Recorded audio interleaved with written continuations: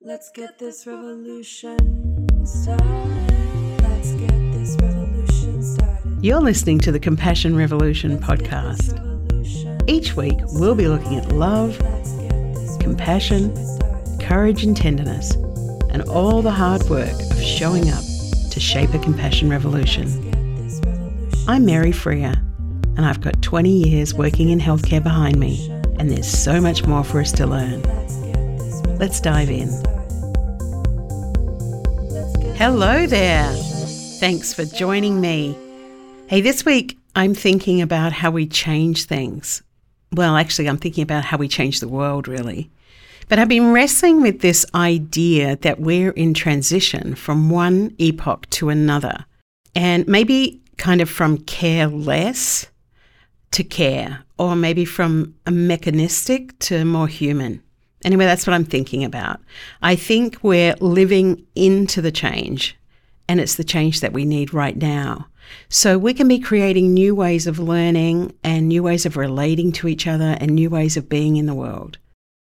So I'll tell you how this started. I was reading all about the American social activist and essayist, a woman called Grace Lee Boggs. What an amazing woman. Well, Grace Lee Boggs was heavily involved in the remaking of Detroit. And Grace and her partner, James Boggs, who was a political activist, created this thing called Detroit Summer. And it was this movement that really rebuilt Detroit. And so they took what looked hopeless and really dismal and burnt out, and they created something really new. Detroit was, in many ways, it was just like this symbol of the end of the industrial society. And they had these buildings that were once really, really beautiful, these architectural marvels like the Book Cadillac Hotel and Union Station were in ruins. And in most neighborhoods, people were afraid and they'd like triple locked their doors and had bars on their windows. So Detroit was a mess.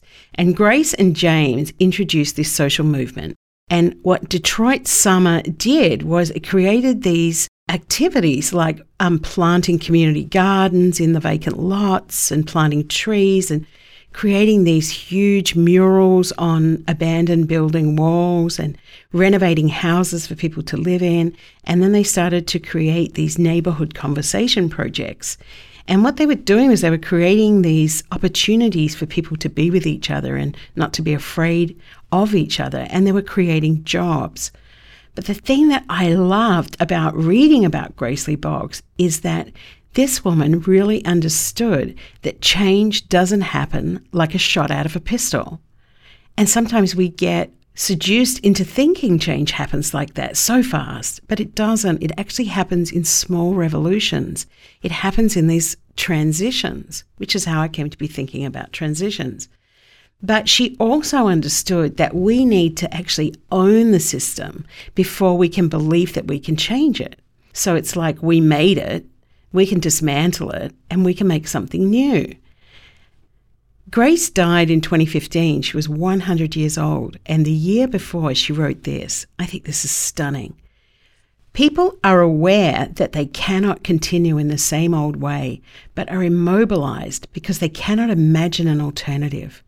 We need a vision that recognizes that we are at one of the great turning points in human history when the survival of our planet and the restoration of our humanity require a great sea change in our ecological, economic, political, and spiritual values.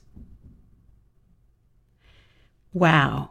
This way of thinking says you cannot change any society unless you take responsibility for it, unless you see yourself as belonging to it, unless you see yourself as responsible for changing it. And she recognized that we were at this sea change, this turning point. She believed that it was by working together in these small groups that positive social change could happen, not in the big, large revolutions where one power group just takes over from the other one and they change positions. And I think it's really, really interesting because the other person that I was thinking about was Greta Thunberg. And this is exactly what she thinks. She's that student climate activist. You know, she's really brave, she's outspoken, she's only 15 years old, or she was 15 when she stepped into the spotlight. a young woman, 2 long skinny pigtails and a rain jacket, sitting outside the Houses of Parliament in Sweden, striking from school to bring attention to global warming. And I think that's probably what Greta is perhaps best known for, her climate change school strike, where thousands of children all over the world went on strike from school to demonstrate the importance of acting against climate change. And that was just this year, 2019. And what Greta said was, you're never too small to make change. Like, this stuff really kind of had my head spinning. And I was thinking to when she addressed the United Nations Climate Change Conference, she said something really beautiful and eloquent and really simple.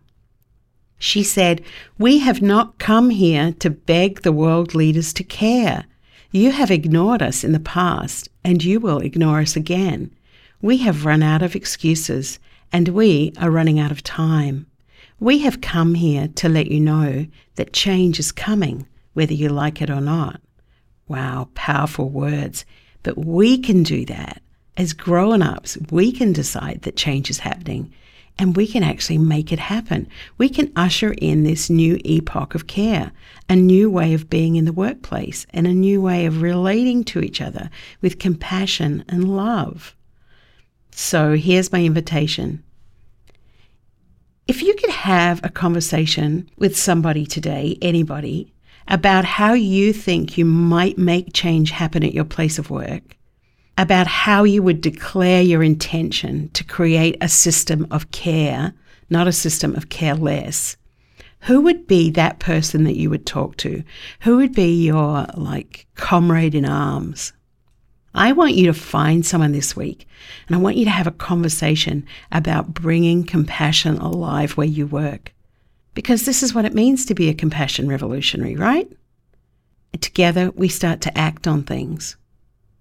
Until we speak again next week, may you be well, may you be happy, and may you find yourself being very, very brave.